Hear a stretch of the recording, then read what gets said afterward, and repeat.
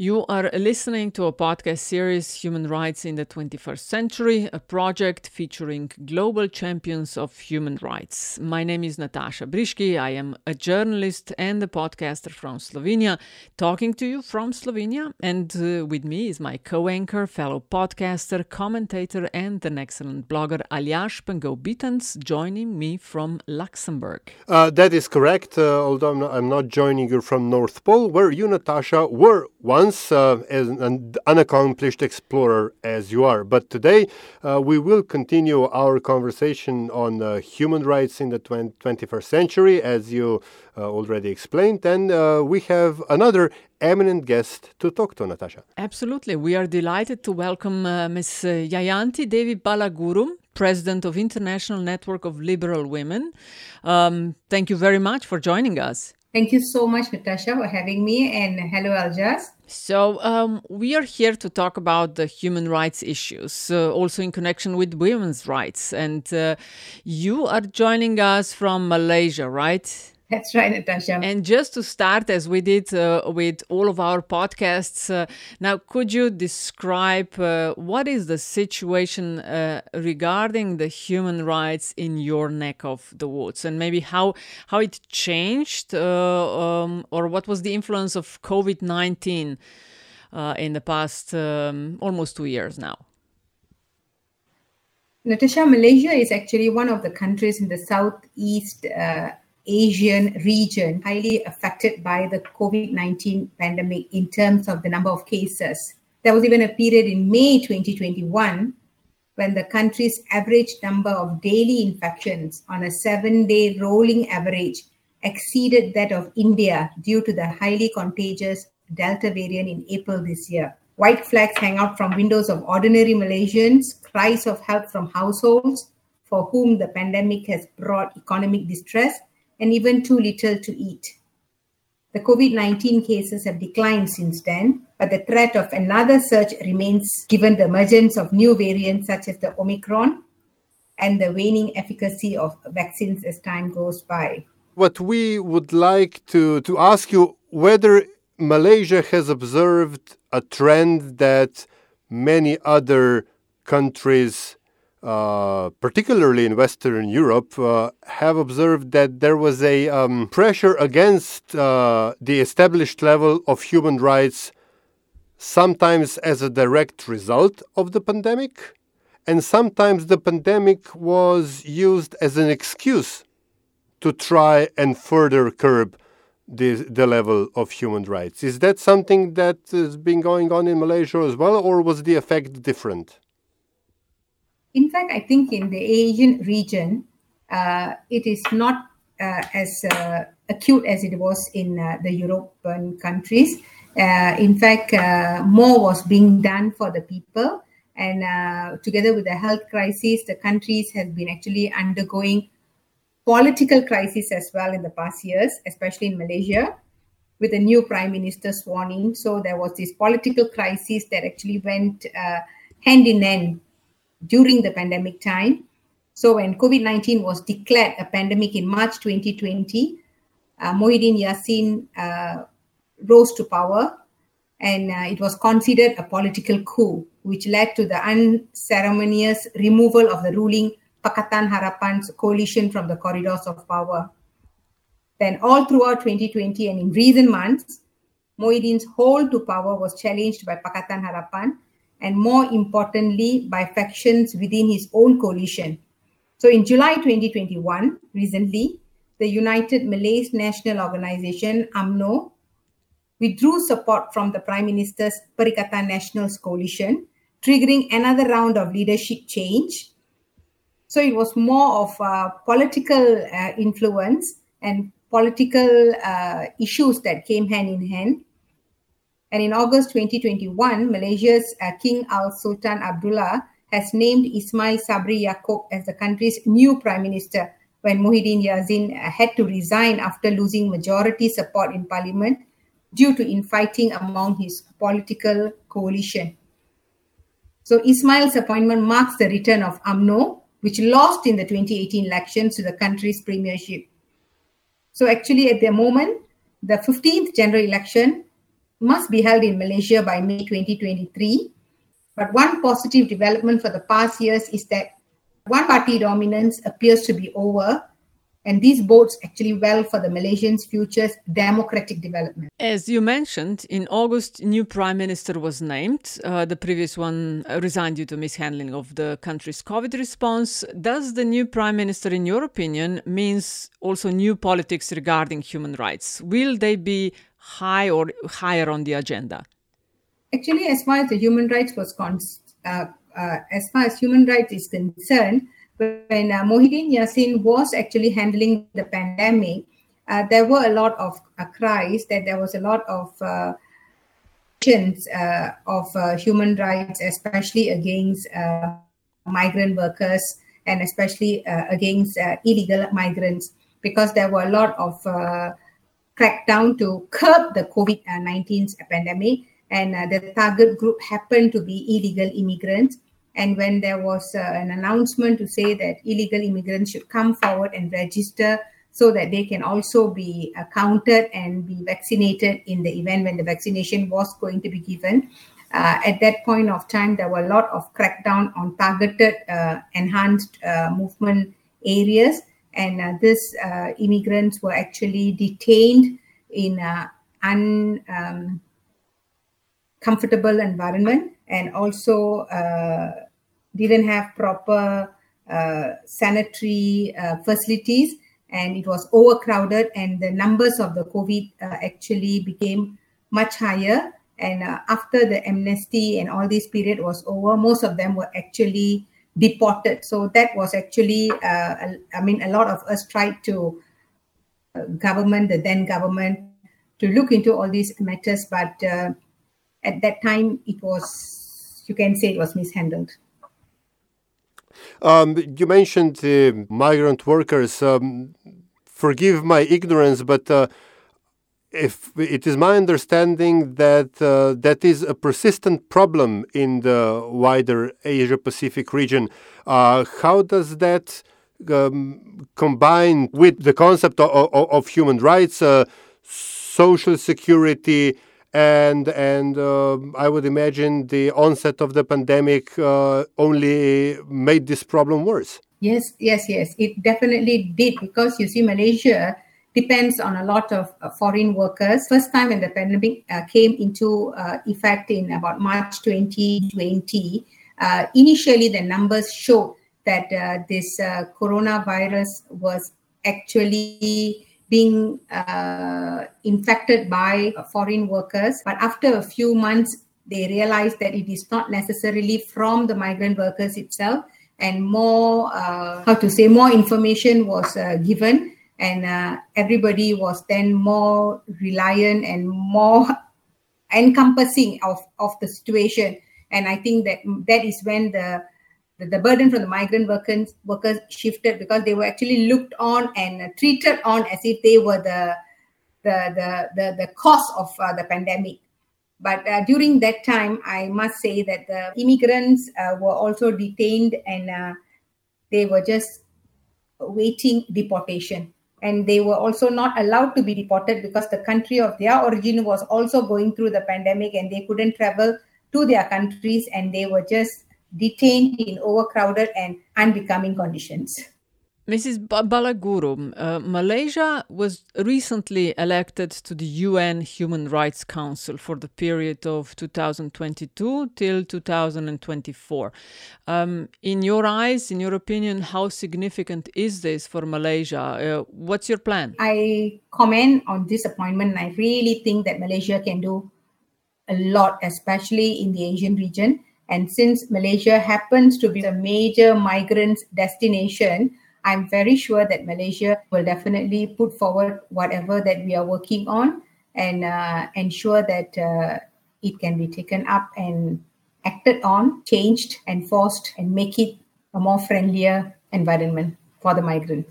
When we speak of the concept of universal human rights, sometimes there is a counter-argument that the Western perception of human rights is, although applicable, maybe not completely applicable in a specific environment or setting. For example, in a developing world.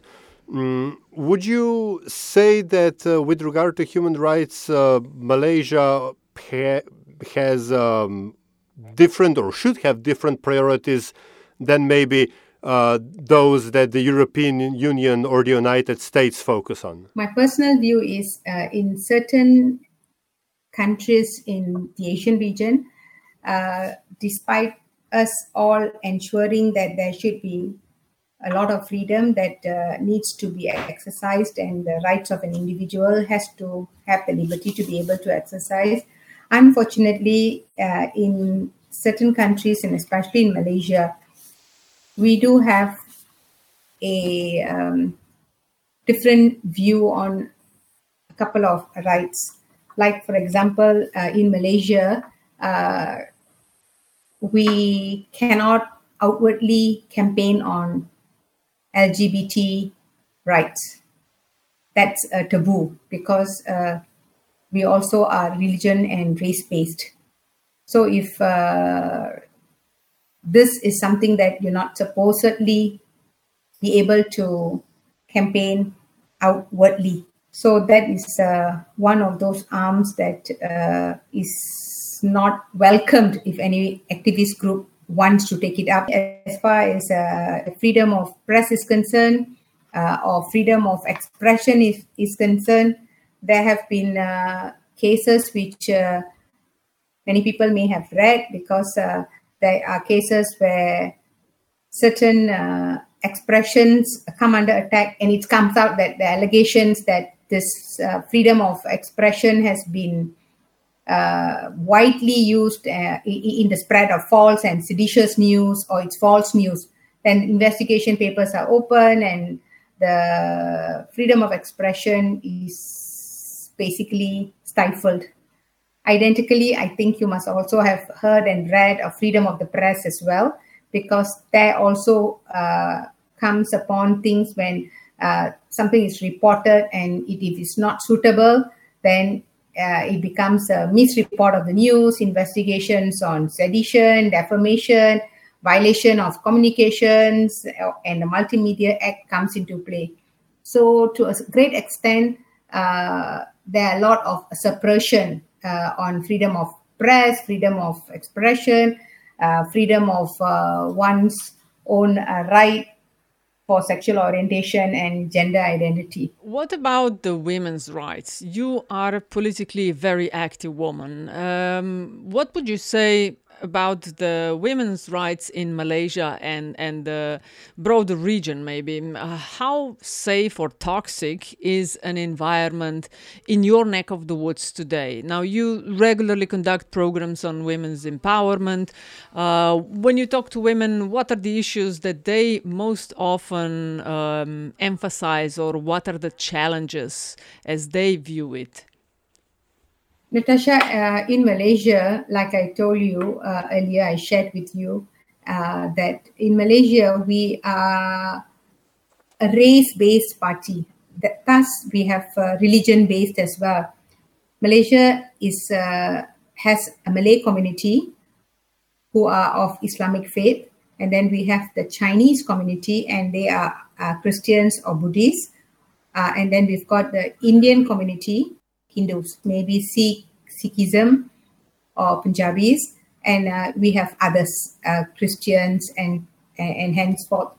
So basically the three dominant races and the religions are the Islamic faith, the Chinese, and the Hindus.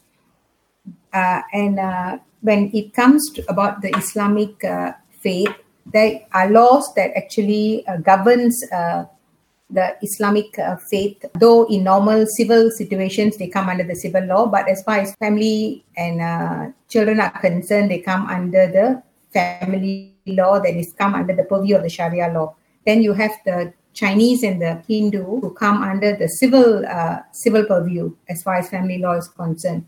So when it comes to religion, when Malay wants to marry a Hindu, the Hindu person must actually convert to the Islamic faith.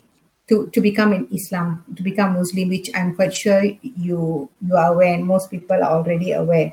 So when it comes to religion, it becomes a topic for us to discuss, because when introducing new laws or change of laws as far as marriage and law reforms are concerned, especially when there is a discrimination where hereditary rights are actually taken away when women are concerned, and when they ask us for help, you are actually handicapped basically because they are governed by the Sharia law. So you cannot actually give them any advice because it doesn't apply when the civil law is concerned. So when it's civil law and when it's Islamic law, there seems to be a clash. And then recently they tried to introduce some criminal Islamic law as well, which most of us actually sort of took it up until the federal court to challenge that it should not be actually enforced, basically because it's against the Malaysian constitution. But the case got thrown out because they said that us taking the case up at the federal court was actually not right, because we were not of Muslim Islamic faith, so we had no right to bring the case up to the federal court. So that's where the discrimination, and there is this line where though you want to empower women and you want to tell them that they are also our sisters in the same cause, but because of the religion, there is a division. Mrs. Balaguro, you are also currently the chairperson of the CALD Women's Caucus. And as we said at the beginning, we would also like to hear your thoughts on the situation of women's rights in the wider region. Now, we were able to read a couple of weeks ago about the sentences of Aung San Suu Kyi in Cambodia, just sentenced to 4 years. Now, what would be your response? I mean, in the works that you do, you also cover and follow what is going on in the region. Yes, Natasha. More than a week ago, Aung San Suu Kyi was sentenced to jail. The charges against her, which were filed after she was deposed via a coup d'etat, were widely dismissed as politically motivated. This sentence is only the first in a dozen cases the military has brought against Suu Kyi since it seized power from a civilian government hours before a new parliament was due to convene in February 2021. In fact, Natasha, at least 354 opponents of the coup have also been sentenced to jail or to death, according to AAPP, including Aung San Suu Kyi's aide, Win Tien, who was sentenced to 20 years in jail in October. As a member of the CALD Executive Committee and the CALD Women's Caucus chairperson, I had the chance to meet both Aung San Suu Kyi and Win Tien in person a couple of times. In fact, Suu Kyi is an honorary CALD individual member, while Win Tien represented the National League of Democracy, NLD of Myanmar, a number of times in the CALD events, Council of Asian of Liberal Democrat events. 3 months after Suu Kyi was released from house arrest, a CALD delegation, including myself, went to secretly visit her in a lakeside home in Yangon in January 2011. The visit led to a couple of CALD workshops in Yangon, targeting the NLD Women's Wing, trying to empower them, Natasha, and parliamentary candidates in the succeeding years. We have met Win Tien, on the other hand, in the European Parliament in Brussels for the biennial LD CALD meeting in June 2012. He related to us the long years he spent in prison. But I remember that we were all in awe on how he still was able to retain his jovial and positive disposition. He attended CALD events in Bangkok and Bali subsequently before he decided to slow down a bit on international travel. In the succeeding years, whenever CALD visits Myanmar, he remained to be our primary point of contact. It is actually most unfortunate that both Suu Kyi and Win Tien and many of their NLD colleagues are again in jail, and Myanmar is back to square one insofar as the transition to democracy is concerned. I think that the international community, particularly the ASEAN, should not let Myanmar descend into civil war.